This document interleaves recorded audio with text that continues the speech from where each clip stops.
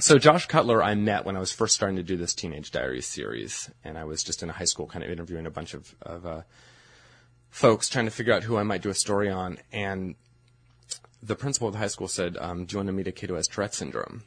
It's like, well, yes, that could be a good story. So I met Josh, and I kind of thought in the beginning of doing this series that I'd be able to tell right away who was going to be a good diarist and who wasn't, and Josh was kind of a nightmare from the start.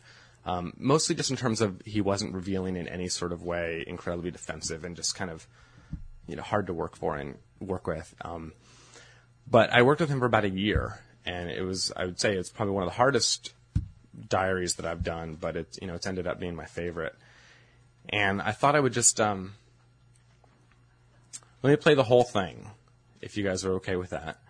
And then we'll kind of talk about it afterwards, and I'll play some of the outtakes that I've kind of found over the last week. So I figure also, before we play the whole thing, maybe we'd turn off the lights, because these are maybe the worst illustration of fluorescent lighting in the history of man. And so maybe if we've got an 11-minute downtime, we can go dark.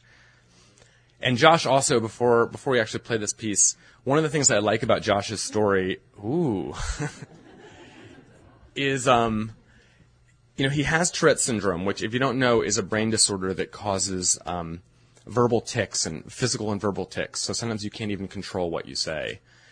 And to me, that's sort of a metaphor for the diaries, for this kind of way of working to begin with, because you're getting all this tape. I worked with Josh for about the course of a year, and I'm getting tape every week or so, and you're kind of mining through, 40 hours of tape over the course of however long. You're kind of mining for gold. You're like going through, all this like junk, and then these kind of little nuggets come out, and you never know what's going to happen. As opposed to kind of more traditional reporting, sometimes you're looking for something and you get surprises, but you're kind of going in with an idea. And it's kind of nice to be able to receive all this tape every week. Josh sends me tape, and you just kind of put it in and you start transcribing, and then just these kind of, you never know what you're going to get. And that's sort of the way it works for him in real life with Tourette syndrome too. So. I'll play the story and we can talk more after that. I'm getting ready for school right now. How's the volume? Just got out of the shower and got dressed. And now I'm getting ready to heat up my usual TV dinner that I have for breakfast. I think I'll have a spaghetti bolognese. Let me do the introduction now. Hi, my name is Josh, and I'm 16 years old, and I live in Manhattan in New York City. Pop it in the microwave here.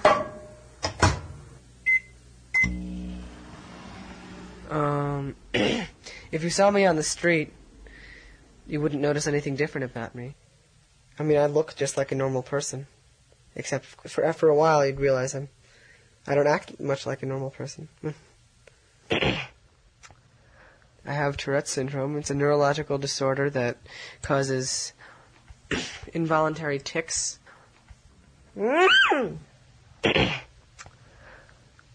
It feels like there's a big balloon inside my stomach. Like the balloon keeps growing bigger and bigger. Like every second extra that the tick stays inside, it feels like somebody blows up the balloon another notch. Until I let it out.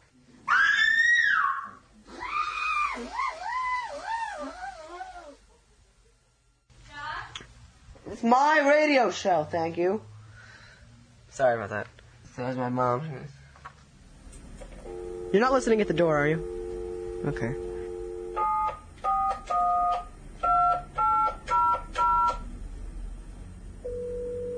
Prank calls. I make a lot of prank calls.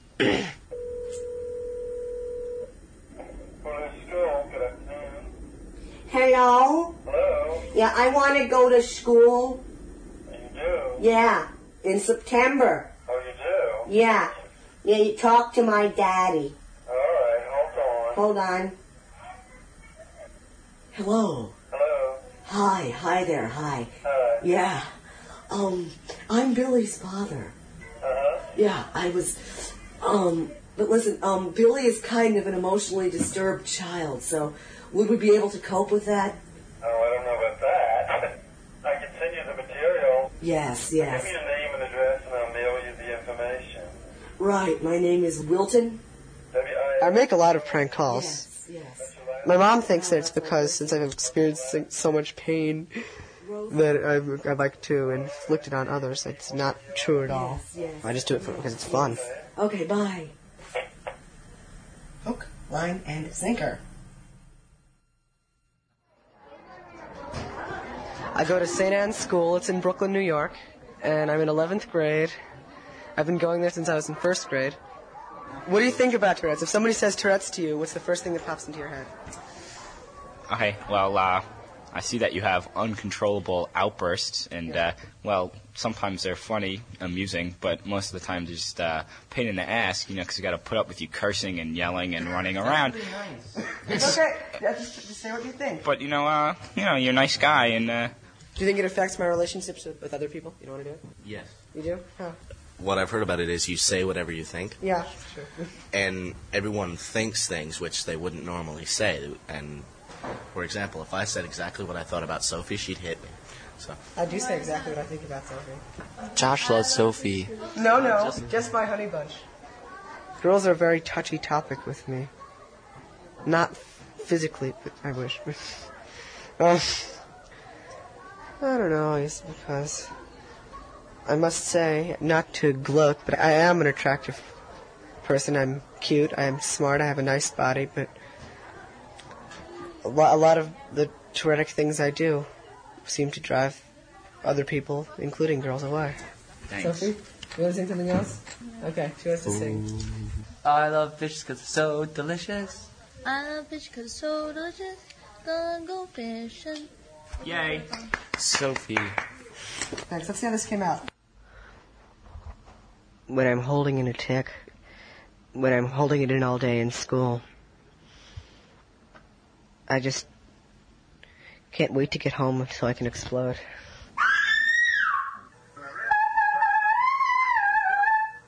I mean, I have lots of different kinds of ticks. Sometimes I grab people and shake them around, usually just my parents, fortunately for that. Even in New York, I'd look pretty weird on the street, just going up to people and start shaking them around and screaming at them for no reason. It really just pisses me off sometimes, if you can say that on the radio. Because I didn't do anything to deserve it.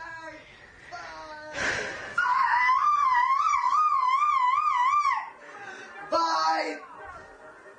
It's playing. Oh no.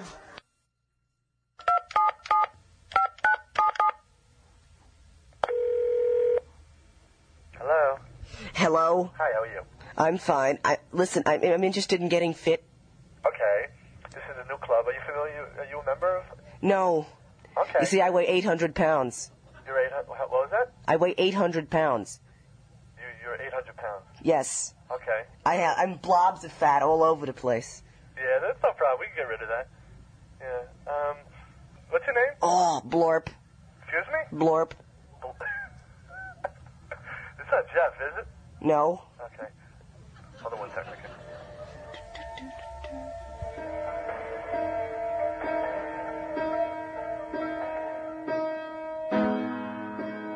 You can hear that over there. That's my mom playing the piano. My relationship with my mom, we get along sometimes, but she always tries to butt into everything. A lot of the time, kids' problems with their parents are that the parents don't pay enough attention to them. I think my parents pay too much attention. They just won't butt out of my business. Back off. Josh? What's the one thing you would want people to know about living with Tourette that would help them understand you? I told you this already. I don't care to help people. People have to deal with their own problems. So what do you think about the way Dad and I have had to deal with you?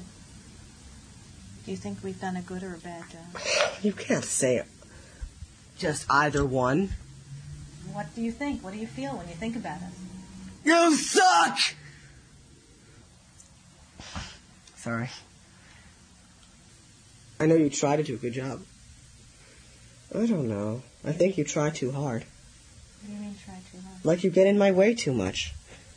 Like when you don't let me watch TV. Just let me watch TV and leave me alone. I just scratch my ass. Do you think it's been easy living with you? I doubt it, most of the time. You know, That was do you on want the to hear train. my deepest wish?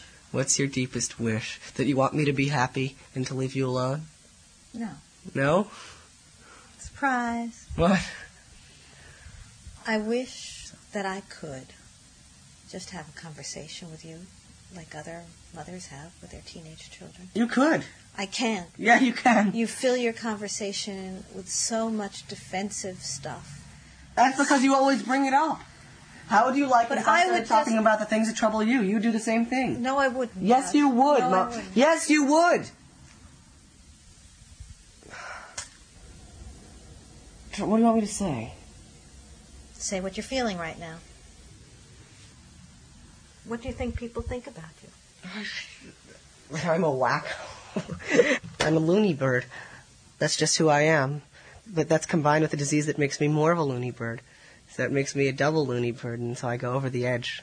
Do you think you'd be a loony bird at all if you didn't have this disease? Yeah. You and Dad are both loony birds. So How do you think we are loony birds?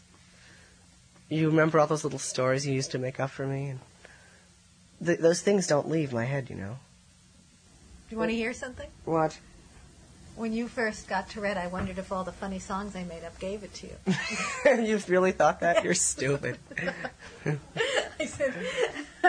I said to myself, oh my God, if I hadn't made up all those silly songs, maybe he wouldn't have gotten Tourette. I don't think so.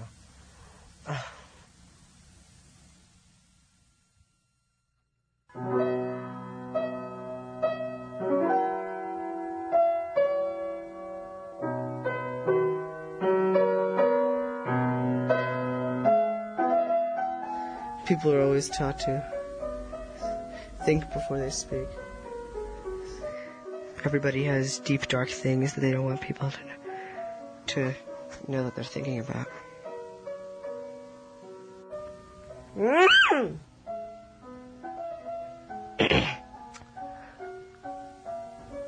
The bottom line is sometimes I actually have to teach myself not to care. I can't care. Because most of the time I can't control what comes out of my mouth.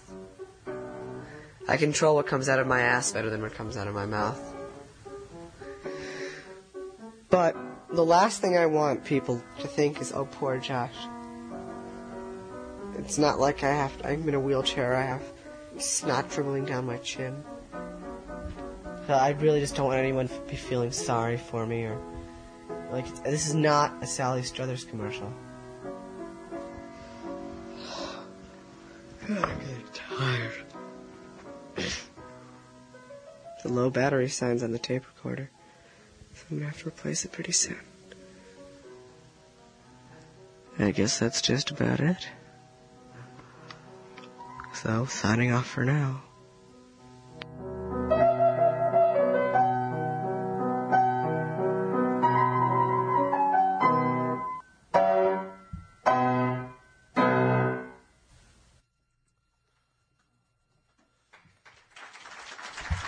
Thanks.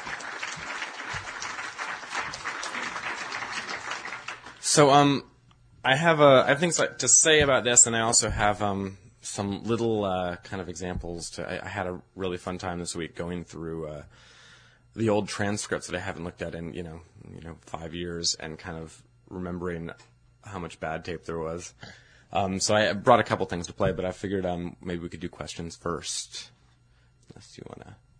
What role? His name was Josh, right? What role did he play in the production aspect of it? I do all the editing and kind of mixing and all that stuff, but I do it in consultation with them, so I kind of let them know as we go along what's going to be in the piece. I mean, that sort of happens all along. It's actually, you might think it's just, you give the tape recorder and let them go, but it's actually a very directed process all the way through. They're sending me tapes, and I'm saying, do more of that, do less of that. You haven't, you got to do an interview with your mom, whatever. But we have a rule with all these stories that if there's anything that they don't want in the story, then that they tell me and it doesn't go in. And that's happened a couple times where they, either they or the parents haven't wanted some particular fact or whatever in. So it's not really the same relationship you would have to a subject that you do in a story. It's more like a relationship maybe that you have between editor and reporter. The music that you had a couple times, the piano music, Was that just ambient that was like you recorded and then you put in, or did you have to work around him talking? No, that was recorded a different time. And basically what you want to do for every story is, as much as you can, record things separately so that you have the flexibility to use them. And you hear his tape recorder clicks off at the end and the music still goes, even though you kind of have this idea that the music is there as he's talking. You know, it's a device. So that music was recorded separately. You know, at one point he did say, "Oh, that's my mom playing piano over there," but you could barely hear the piano when he said it. So it was able to kind of be hidden. And then he just, many other times, recorded his mom playing the piano close mic'd. And now, you know, so then you're able to kind of do with it what you want. A non-teenager over there? I wonder if you could comment on whether or not you think this approach is more authentic. So that's set up. Well, we actually had this discussion. I mean, I think the problem with these diaries, maybe not the problem, but one thing about these diaries is that they're perceived as being authentic by the listeners a lot of times in a way that, you know, I mean, no story is authentic if you're sort of, you know, I don't want to get too philosophical, but every time you turn on the microphone, you're affecting things, of course. So, no, I don't think these are necessarily any more authentic. I think the idea is that any time you're doing a story where you spend tons of time with the story and with the person, hopefully you're getting to something that's a little more true and real. So, you know, the fact that I, you know, knew and worked with Josh for a year, and actually since then, too, we did another story after that, hopefully gives me a sense of when he's, you know, talking bullshit and when he's talking, you know, when he's really being vulnerable and when he's being real and all those sorts of things. So.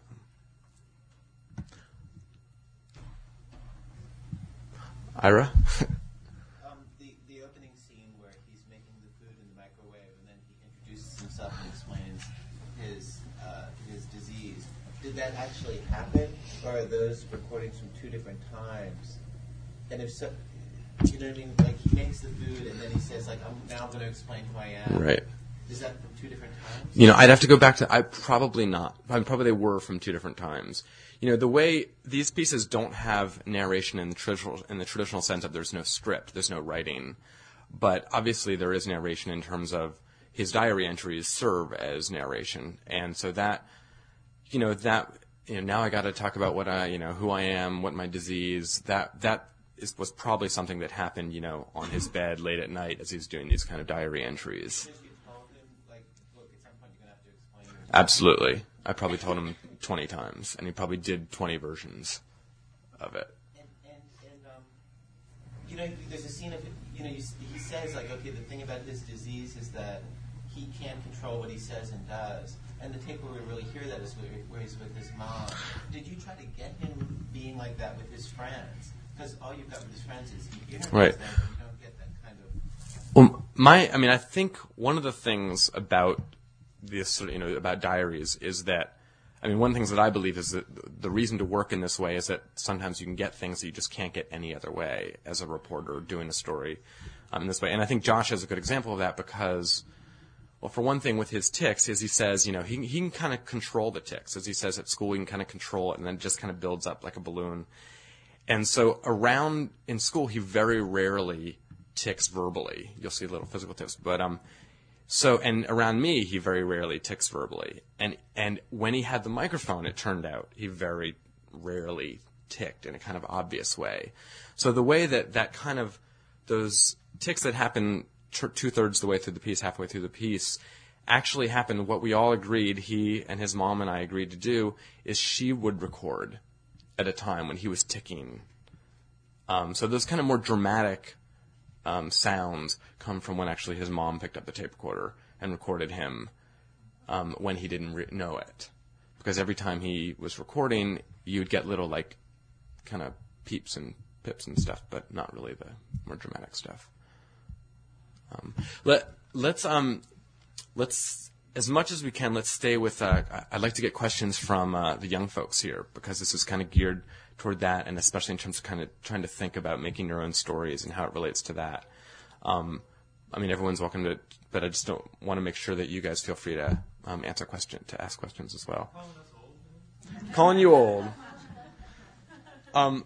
But I did, again, I kind of had fun going through all the other tape, and I wanted to give you an idea of what was on the 40 or so hours of tape that didn't make it into that story.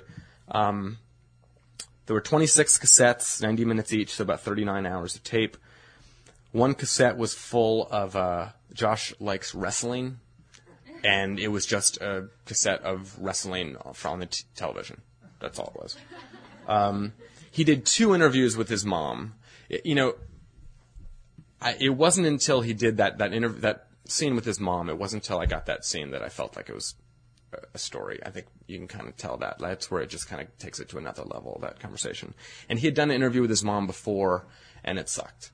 It was very like, okay, Mom, what do you think? It wasn't a conversation. It was an interview, and it just was very false and everything. So he had an interview with his mom and another one with his dad. Neither of those 2 were going to work. There were at least 3 full cassettes of prank phone calls scattered out over the... I mean, once I mistakenly responded with enthusiasm to one of those calls, it was over. Most of the diary entries came from, you hear at the end, it's like, I'm tired now, and he's kind of yawning. For some reason, with a lot of these teenage diaries that I've done, a lot of their diary entries, a lot of their good diary entries end up happening late at night. I told you about the tics, that most of those dramatic tics came from, actually, ironically, he wasn't recording, his mom was recording. And then what I wanted to talk a little bit about is the school scene, because Josh and I worked, again, this is a very directed process. I was bugging him for months and months and months. Take the tape recorder to school. Take the tape recorder to school. Because you have to have a scene where you're talking to your peers, to the people at school, about Tourette's and what they think of you. And that's an important thing. And he didn't want to do it.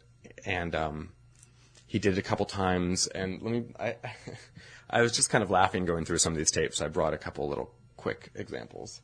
This is number 3. I'll let you hear this, and I'll tell you what it is.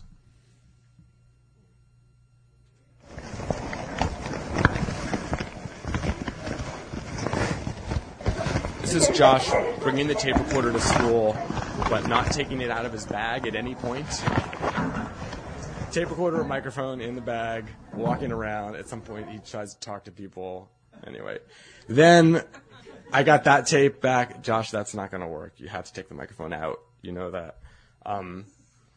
He at one point he said, "But no one wants to talk to me. No one wants to talk about this. They're not going to want to talk to me." And I kept trying to convince him.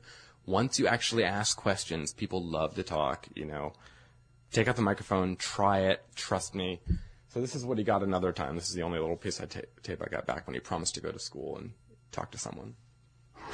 You're too shy? You're too shy to talk about it? Yes, I'm too shy to talk about anything. I can't be on the radio. Okay, that's all I need. I told you, Joe. Oh, wait, you missed the part. Can you rewind? You got to hear the last little part. Wait, right after that's all I need. Oh, well. No, that's number 4, yeah. You're too shy? You're too shy to talk about it? Yes, I'm too shy to talk about anything. I can't be on the radio. Okay, that's all I need. I told you, Joe. So, God bless him. So the way that we finally broke through in the school thing is actually his mom ended up, as you can imagine, his mom ended up being kind of a co-producer of the piece. She advised that what I do is bribe him. So I promised Josh that if he actually good faith effort to do interviews and he got something back, a real conversation, I would take him to a Knicks game. And so he pulled out the tape recorder, and it was just kind of, his parents feel that was one of the biggest days of his life.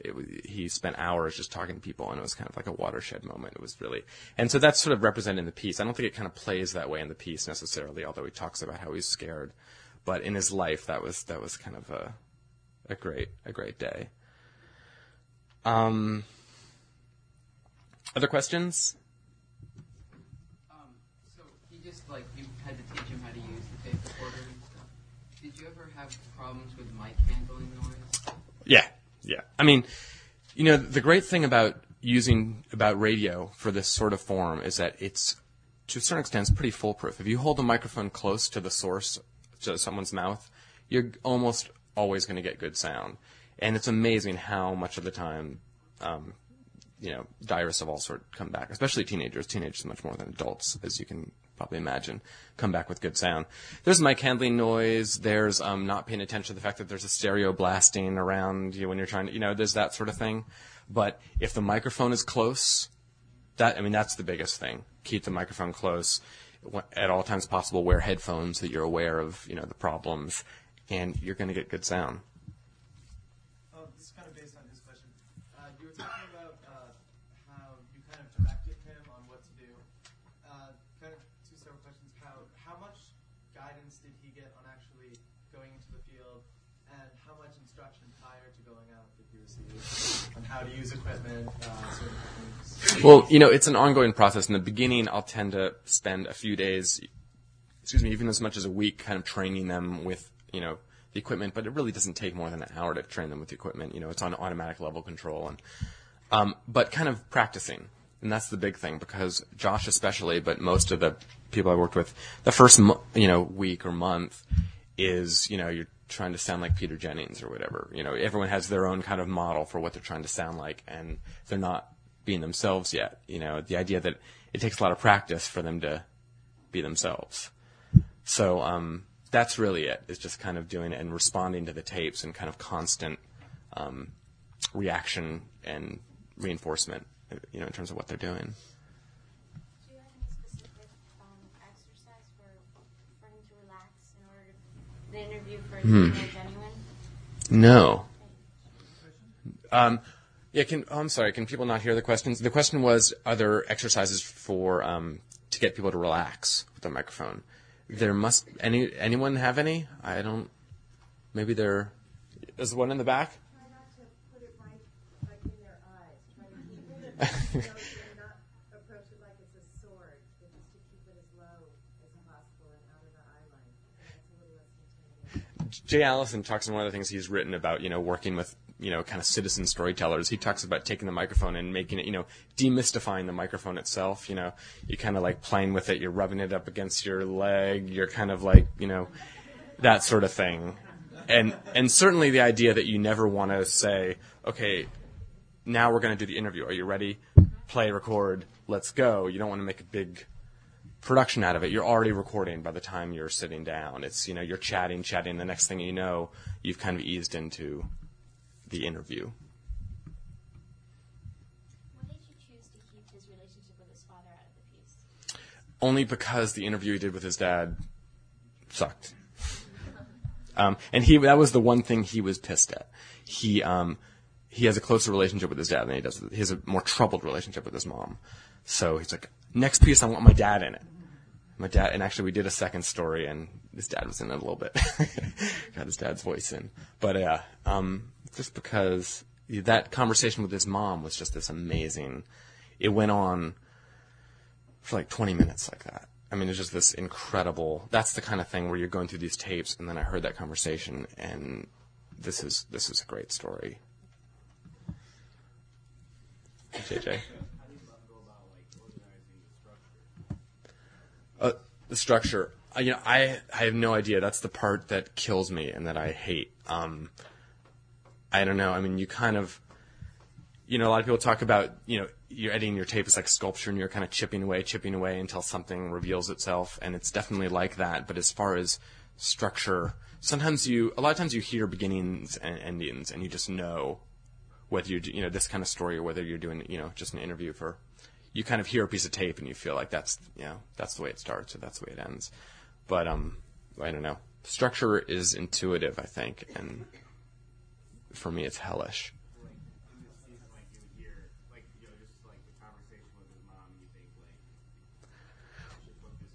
Well, that's you got to get there, So I think there is kind of like structure in terms of you get to know the person in some ways, and you reveal a little bit more about them, and then it's like a climax. It's like the action of the piece in a way. So in that way, yes, I suppose it's like traditional narrative structure. I know the other. Okay, I'm just thinking of like I've got another Jay Allisonism, which is Jay talks about pulling the rabbit out of the hat, and you don't pull the rabbit all the way out of the hat right in the beginning. You kind of tease, you kind of show a little bit of the ears, you show a little bit more, and you're kind of going slowly. So I think that's kind of a nice way to think about structure too. Have you ever bailed They haven't. Some of them haven't worked, but not necessarily because I've bailed out. More like they've bailed out.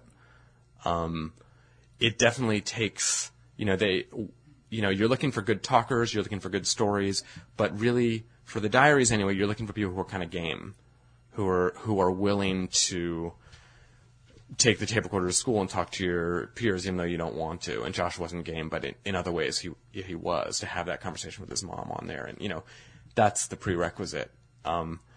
Josh's second story, we did a second story with him that was supposed to be about he was going away for the first time for the summer at this kind of high school program, pre-college program at a college, at Bennington College, and it was going to be all of a sudden he was going to be with people he didn't know.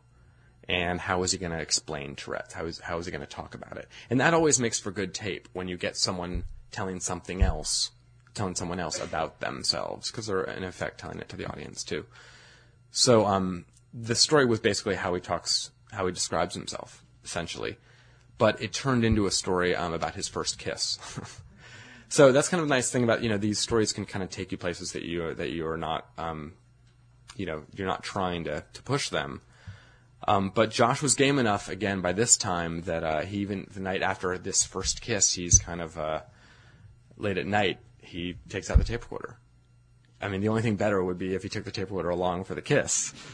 But he gets back and he's like, I'm still kind of shocked, and he's like, I just got back, So if you've got someone who's willing to get back from their first kiss and pick up the microphone, then that's actually. Let's take a diversion for a second. Do you want to play the next one? I think it's track 5. This is the end of that story about his first kiss. It's just 1 minute long. What I have here is one thing I saved from the summer. It's an envelope on which this girl, Nicole, wrote down instructions on how to kiss. It said, pucker lips, slowly open mouth, slowly slide tongue in, repeat steps 1, 2, and 3. And she made that list for me because I made out with her and she said I was doing it wrong. So I guess that's the main thing I learned this summer. That piece had a different vibe.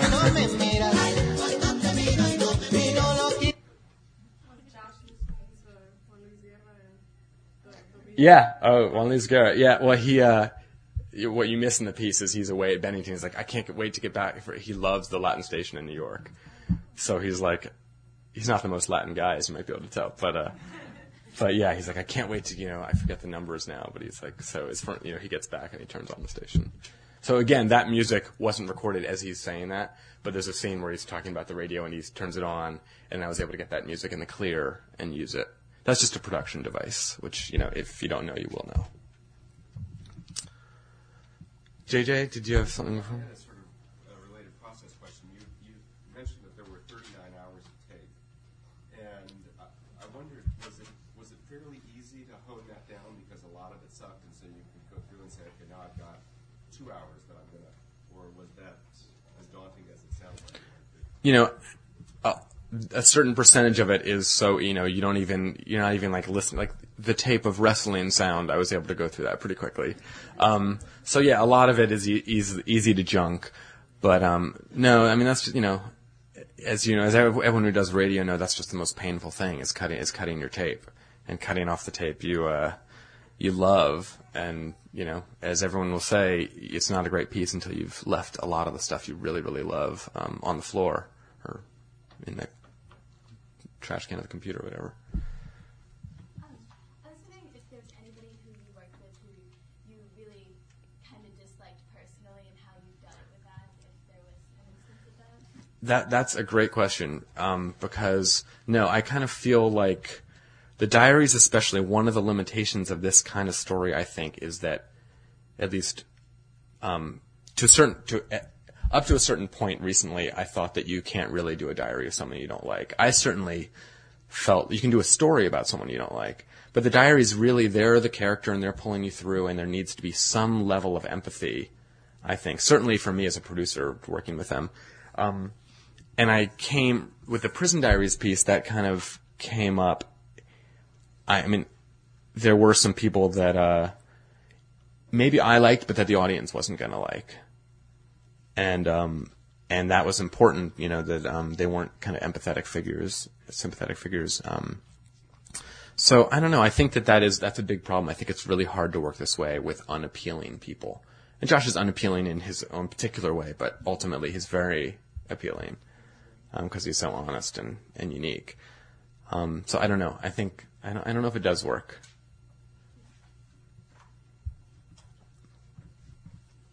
Have you done this with adults? Yeah, and I don't like it as much. I mean, I did a whole story of diaries in a retirement home. Actually, it was on BEZ originally, and it was a retirement home in Evanston. And I had to supplement it with interviews. And actually, that was also the case with the Prison Diaries piece we did with a correctional officer story. That was diaries, but we had to supplement it with interviews, which I don't do, almost never do with the teenage stories, because the adults there's some type of tape that it's harder for them to get to. I think the reflective stuff comes more easily if I'm interviewing an adult than it does just sending. I think the other thing is, the best thing about doing this thing with teenagers is that they just don't think it's a crazy idea to walk around with a tape recorder. And I think also they feel like what they have to say is important on some level. And there's something that happens sometimes with adults that they don't. And plus, the biggest thing is teenagers have a lot of time. And so this takes a lot of time. Some, maybe not all teenagers. So they're just more game to do it. So I've done it, but for some reason, it doesn't work as well.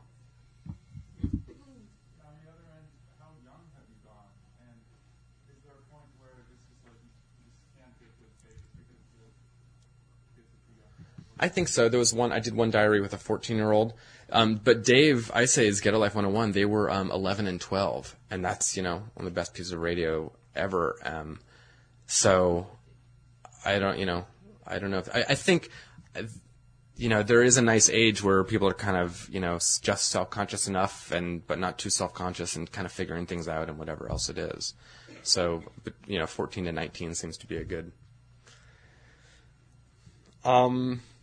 So, let's see. Could do a couple things. Could go on with more questions. I could also, I could go to a different person, a different diary. I kind of want to, since we have there's some people new to radio, there's some people who have been doing radio twice as long as I have in this room. So, I'd like to kind of make it as interactive and, whatever you. Okay, question in the back. We'll go there. When you're editing the piece, do you decide maybe beforehand, I want this piece to be this long? Is that helpful? How do what sort of helps to kind of cut away those parts that you like? Certainly, time constraints help to cut it down. Basically, I work all these pieces air in All Things Considered, and you've got limits to how long it can be in All Things Considered. It can either be 22 minutes, which is their version of a half hour once you subtract the news. A lot of the teenage diaries were 13 minutes just because they fit into this 13-minute window that they also have. So it's really kind of an arbitrary, but 13 minutes ends up being a pretty good amount of time for a lot of these. So the prison diaries were half hour, i.e. 22-minute documentaries. No, every one I wish it was 3 minutes extra, 3 minutes longer. But, my editor's better at this than I am. She kind of helps me kind of push. I don't know if Deborah George is here. But she's harsh, and she makes me kind of cut it down, and it's always better for it. I was wondering if you could talk more generally on, I know you're dealing with very personal themes with this whole radio diary thing, but you could talk more generally in terms of how you can deal with when they're in a reporting situation and then they're dealing with things that aren't so personal, like how to make it personal. Or what should you be looking for, or how strategies to approach it. Yeah, just because I think that for the diaries anyway, the personal stories work better. If they're telling a story about their life, it's about their life, and they're the person to tell that story. There are plenty of amazing examples of using, inexperienced either young people or real people, as in not radio producers, to tell stories, and they're not necessarily personal stories. They can be journalistic stories of some sort. I just think I like the idea of if someone's going to do a story, a diary story, it should be about them, and it should be as personal as possible, and what do they have to bring to it, and that kind of thing. Do you want to continue your question? Because I may have forgotten what you were really asking. I was just wondering if you knew anything about how you can help a person approach Mm-hmm. non-personal story. Right. Well, the Teen Reporter Handbook, it's not really just about diaries. It's also kind of tips for just general reporting. Things like, going into interview situations for people who haven't done it before, like kind of, how it's so important to kind of put people at ease and what you want to do with your equipment and kind of.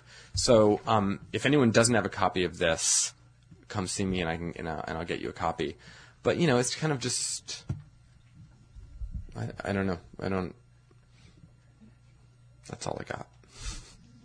Joe, can someone who's on Social Security ask a question?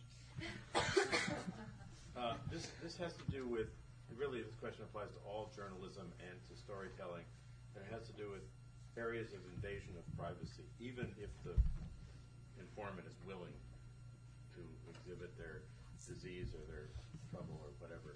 It's like we all condemn local television journalists for sticking a microphone in somebody's face and says, tell me, Mrs. Blatz, how does it feel to lose your entire family? And they're supposed to cry. It's the Oprah effect.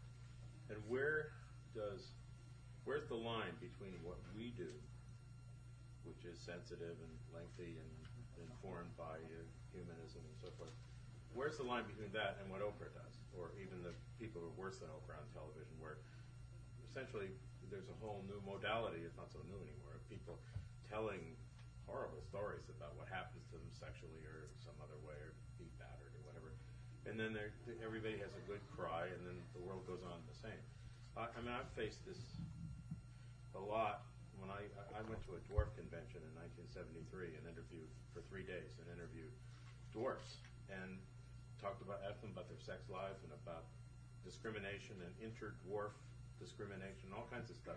And it turned out very well, but I also felt a little weird, probing into people's lives, and they knew they were going to be on the radio, and it was all legal and everything like that. But or what happens if somebody admits in one of your diaries to committing a crime, whether it's smoking dope or stealing something or worse? How do you deal with the ethics of having people expose themselves on the radio for the sake of art or journalism, but still, telling disturbing stories? Well, as far as the diarists themselves, did everyone hear that question? As far as the diarists themselves, especially if you're dealing with someone under 18, there's a bit of a high bar of responsibility in terms of, but you're just kind of very clear to them and to their parents what the process is, what's going on, what's going to be in it, and that's the most important part. Again, as I said before, that you let them know everything that's going in the story, and you give them an opportunity to say, I don't want that in the story, and that's happened before. There was, one story about a kid who's basically about his depression, and he and his parents didn't want the fact that he was actually going to see a doctor and getting medication, even though that was kind of really vital in the kind of the narrative of the story. That was a really important moment. But, they didn't want that in and didn't get in, and there are plenty of things that don't affect the story. Josh, every week, he would say, oh, that girl that I mentioned, don't put her in the story. And then a week later, it's like, okay, you can put her back in the story. But, so that's protecting the diarists themselves. As far as, sort of the, Oprah diaries and NPR diaries and whatever else, I think you can't make blanket judgments about any style of journalism or documentary. It's the end product, and everything gets judged in the end, whether it's valuable and not valuable, or, voyeuristic or not, or whatever else. My question was focused on the responsibility of the producer to the audience, as a surrogate for the audience. Is there stuff that, while it may be very powerful, shouldn't be on the radio, even if the speaker is willing to sign a release and say, yeah, you can put it on the radio? I don't know if it's powerful and valuable. It should go on the radio. I think my biggest role in this process, I mean, I'm sort of, they're the reporter, I'm the producer, although I'm more like a midwife, really. But I think my role in terms of that is really this bullshit detector, you know. And, you know, choose the good tape, let the other tape go. If Isay had gotten tape of an actual execution, of course, you can hear somebody, like an electrocution, which is what he had, but he had somebody describing it. Would you put that on the air? That's a rhetorical question, but if you could actually hear somebody getting the juice and screaming or whatever, and you could get that tape, would you put it on the air? I don't know. I don't have an answer. I'm not prepared to go there. Should we do more questions, or do we listen to another piece? All right, we'll listen to one more thing. I'm winging this. We've got about 20 minutes, and I want to play one little thing at the end, also to give people here an idea of a way that they can work with sound. If you're just kind of starting out and want to do some little, well, we'll get to there. We'll get to that when we get there. But this is part of the Prison Diaries series. And this is a young girl who for the Prison Diaries series, we worked with people in an adult prison in North Carolina and a juvenile facility in Rhode Island, and again did diaries with correctional officers and a juvenile court judge, and inmates. This is a young girl who was imprisoned in a juvenile facility in Rhode Island. She has since gotten out, and I'm just going to play you a few minutes of hers. This is number 2, I think, on that second CD. Yeah. I was 5 months pregnant when I went to training school. Going on 6. Hold on. March, April, May, June. Okay. 6, yep. And on June 7th, they brought me to the hospital. The baby decided to come the next morning at 6. She had these pink lips. And she just lay in my arms and I breastfed her. And then the staff said, okay, you have to go now. And they put the cuffs on me. They put me in the van and I left.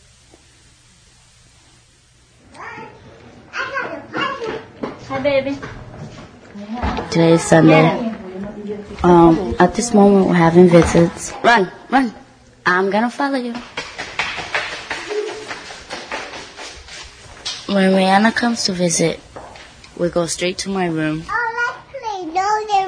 Okay, let's play that. My daughter has wicked curly hair. Her eyelashes are long. She has my eyes. They're big and browned. Alright, let's play. 1. Count them. 1, 2, 2. 3. While I'm under training school, my daughter stays with her grandma and her daddy. She knows I'm her mother, but she looks to her grandmother more than she looks to me when she needs help or anything. I'm just there, sort of like extra. Yeah. Okay, 10 seconds. Okay. Bye, baby. You won't see me for a while. Alright, you gonna behave? Miss you. You behave, alright, and you stop being spoiled.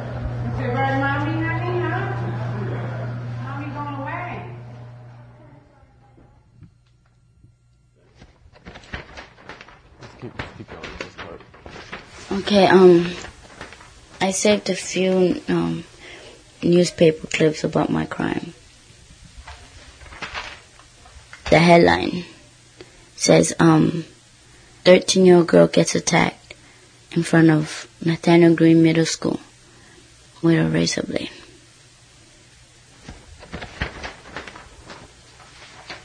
I was 15 years old. It was 1996. And my sister kept telling me that this girl was bothering her. And then she came home one day with scratches. She had a scratch in her face, and I got real mad. And I decided I was going to take action. I walked to Nathaniel Green Middle School. I had the razor in my hand, and I was like, which one's the girl? So she was like, see the girl with the book bag. And I ran and stepped right in front of her, and we started arguing. She said, I'm not scared of you, leave me the fuck alone. And I just started hitting her. I remember I had the razor in my hand, and I grabbed her here and I just pulled her face to the side and started cutting her. The first light just went down.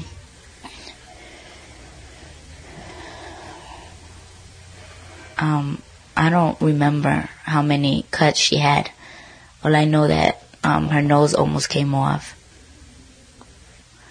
I mean, this girl, her face was so cut up that her skin had to be held together because it was just falling apart. But thanks to God, she's fine now. Physically, I mean. I don't know, mentally. I mean, I know. Anyway. Did you pause it or just stop it? Yeah. I think it's just a few more seconds. Oh, I know why I did it. I know what was going through my head then. But it just doesn't make sense today. It just doesn't make sense. So Christelle's story, that was her crime is basically considered about the most brutal crime Rhode Island has ever had from a young girl. So she was in prison for 6 years, but she ended up doing so well at the Rhode Island Training School where she was incarcerated that the judge let her out after 3.5 years, and she's been out. She had another kid right when she got out, so she's got 2 kids now, and she's doing pretty well. But I think getting back to the earlier question about kind of working with people who you don't like. I mean, certainly, I love Christelle after kind of working with her for a long time, and I think she's amazing. But in terms of the way the audience responded to this story, it was kind of fascinating. It really kind of split half and half between people. What you're not hearing is sort of the evidence over the second half of the piece about her transformation. But even with that, I think once people hear that crime, half the audience wasn't able to get past that. Once you hear the razor blade, and no matter what else you hear, I think a lot of people just aren't prepared to kind of, move on from there. So it was kind of interesting as far as the kind of response we got.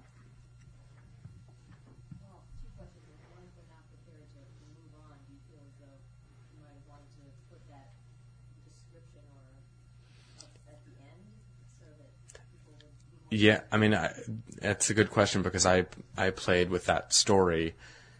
Just from a structure point of view, where do you put that story? What follows that story? Where can you go after that story? So that was a problem. We tried it in many different places. I don't know.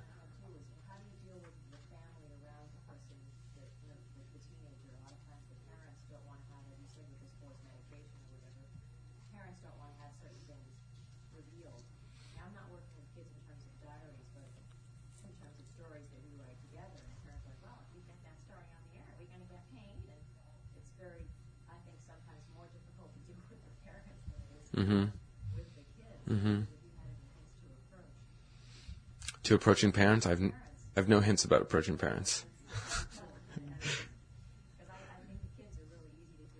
Yeah. I mean, it's really important. Josh's mom was very involved in her story, as I kind of described, but it's really important to have. I mean, I can't have a relationship through the parents. It has to be very much through the kids. And if you're looking for something, there's a balancing act there, especially if you feel like you're getting information that the parents don't know. There was one story I never did as a diary, but I had been interviewing this girl, and her mom had been a teen mom and had to have her, and she had begun having sex as a 12-year-old, and I was getting information from the mother and the kid that neither of them knew about, and I never kind of did anything with that, and it was just really weird.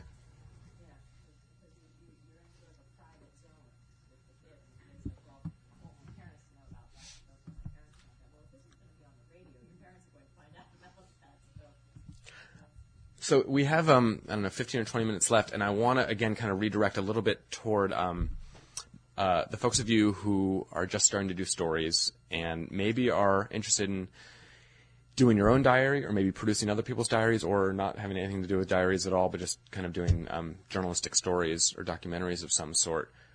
To get an idea of what sort of things you're working on, I have one other little thing to play that for me is a model of like a kind of story to go out and do as a kind of a simple exercise. Do you have any questions first from you guys, from the high school students among you? What was your favorite diary that you did, and what was the hardest to do? Definitely among them were Josh. I mean, Josh, again, the hardest because it took so long for him to say anything that felt like he was really being honest and vulnerable. And I think it's definitely, if not my favorite, among my favorites. Just take like months and months to actually do it? Yeah. I mean, it takes, again, I mean, some of the diaries I've worked, they've recorded for just a couple months. Some, like Josh, have been a year. And Josh, again, still had his tape recorder, so he did a second story. And Christelle still has her tape recorder as well. So a lot of times we try to kind of keep them going, and maybe a story happens, maybe it doesn't.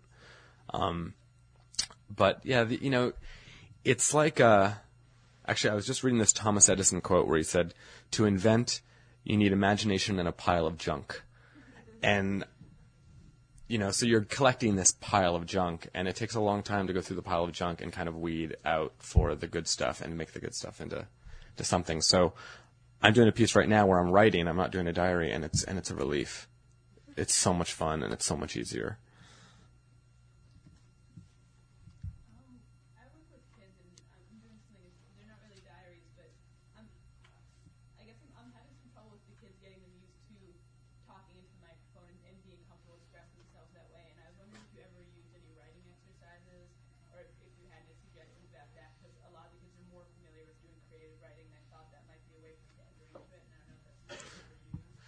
Usually I find the opposite, that, the writing stuff makes them kind of stiff and all that, and that it's, that's what's, the magic of this sort of audio diary, literally.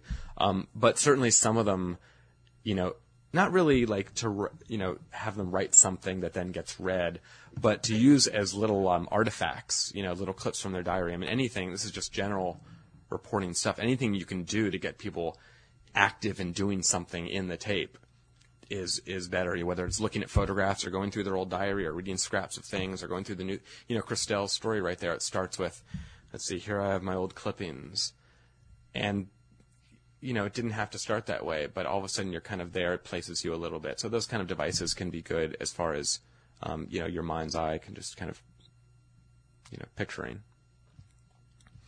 I wanted to play one other thing. This is the tooth.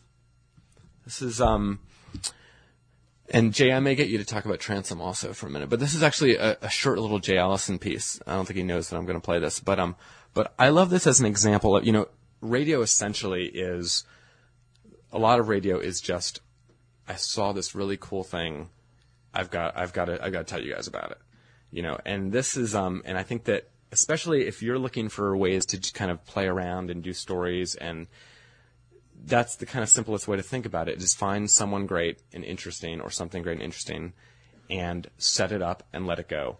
And this is a story that does that. And I just like it as a model for kind of thinking about a way to do your own story that way. This is go ahead. When I first met Michael Moss, we were in the YMCA in Kingston, New York, and we'd been playing a pickup game of basketball together. We were on the same team. And in the locker room afterwards, I said, "Hey, nice game." And he said, "Yeah, that was a good run." And then he paused and he said, "Hey, have you ever heard anyone play their teeth before?" Okay, Johnny comes marching home.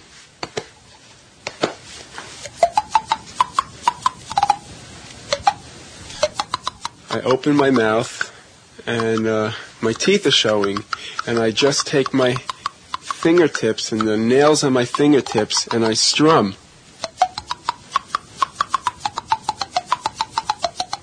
I didn't use any of my bottom teeth. It's just my top front teeth. It's like my front four.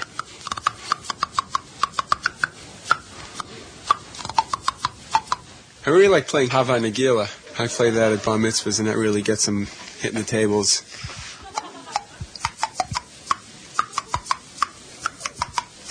Well, it happened when I was 13 years old in bed. For 2 years I was lying in bed. I just, through fierce practicing and determination, I gave my teeth this one almost nonchalant strum in like dejection. I just said, I can't do it. And I just did it. And I was elated.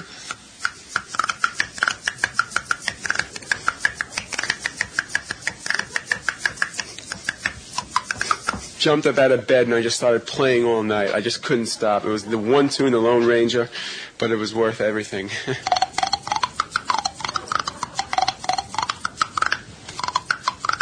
A group of people that looks kind of like they're having fun. Anybody, I just some reason I just get the impulse and the notion to start playing my teeth for them. I just go. The response is always happy and like, wow, I enjoy that. I never knew somebody could play their teeth before so melodically.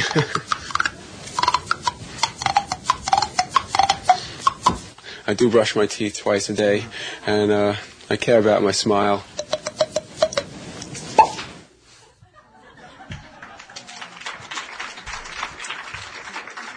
So, for those of you who got a copy of the handbook, it has some resources in the back, which you may have noticed, and it has web resources, but it was published about a year ago before transom.org started. So you should take a pen and just write somewhere in the book transom, transom.org, www. Because it's really a wonderful site to check out if you're interested in radio and listening and talking about radio and a whole bunch of resources. And Jay, do you want to give a little description of it? Everything's there. There's no need to talk about the internet. Everything you know is on the screen now. But it's like a master class, and we invite great old time radio. We've had Stubbs Turkle there recently. Sarah Vowell has been there. Our next guest is going to be, it may not be a familiar name to you, but you should come and check him out. It's Norman Corwin, who's 93 years old. He'll be talking about war and radio. He's the great radio dramatist and bard of World War II. And then there are a lot of young people there, and they're doing new pieces, and we get them to have conversations. They're bulletin boards. You can review each other's work. There's a tools section. You can figure out how to use. It's pretty easy these days. You can get a MIDIS player, and virtual's free, and so pretty much everything there you need to figure it out. You save the money on journalism. Transom.org. So anyway, for those of us who've been in radio for a while, and public radio especially can seem like a place filled with a lot of old folks, and the doors kind of don't open so easily. It's events like these are really important to kind of see how many young people are banging at the door, and we can push a little harder and let a lot more people in to do radio in whatever way they can. So it's great to see all you guys here. Thank you very much.